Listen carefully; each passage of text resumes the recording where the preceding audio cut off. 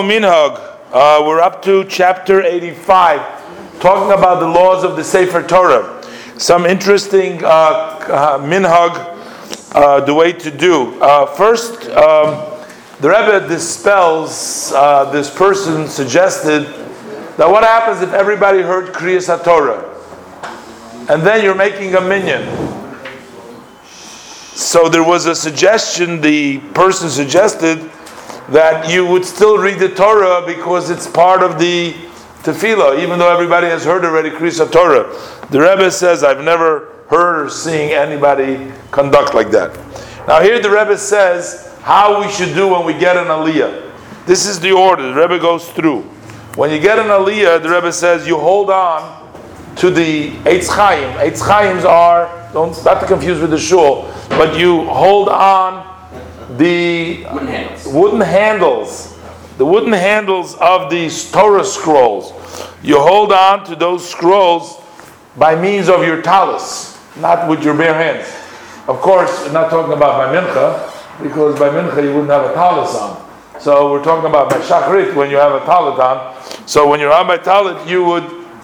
That's my own comment. It doesn't say it doesn't make the distinction, but it seems obvious. Same if you don't have a talus.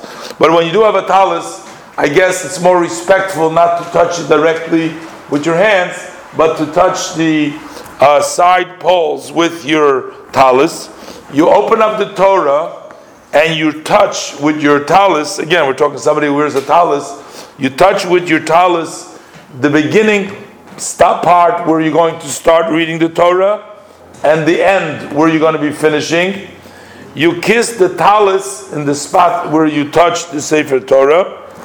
Then you roll the Sefer Torah back up, and you turn your face a little bit towards the right, and then you make the bracha, and then you open up the Torah again, and the Baal Korah reads from the Torah, and the person follows along softly in a soft tone, undertone, after the Baal Korah, with the exception of special places. You follow the one who reads. At the end of the Torah reading, you touch the end spot first, where you just finished, and then you go back to the beginning part where you started.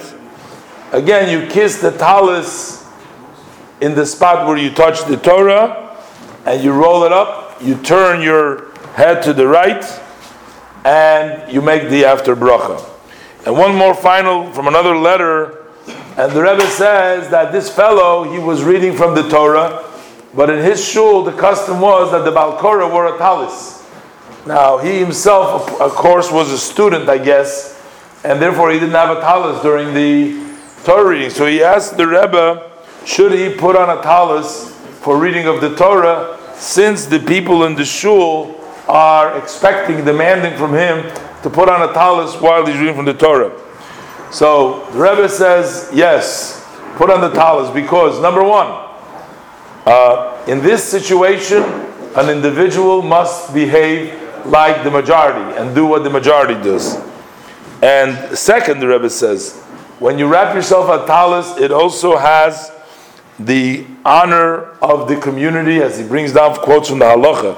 Since the community, or even most of them, are particular about this matter, a person should not be cheapening their honor by not wrapping himself, and therefore the Rebbe rules that you should wrap yourself up.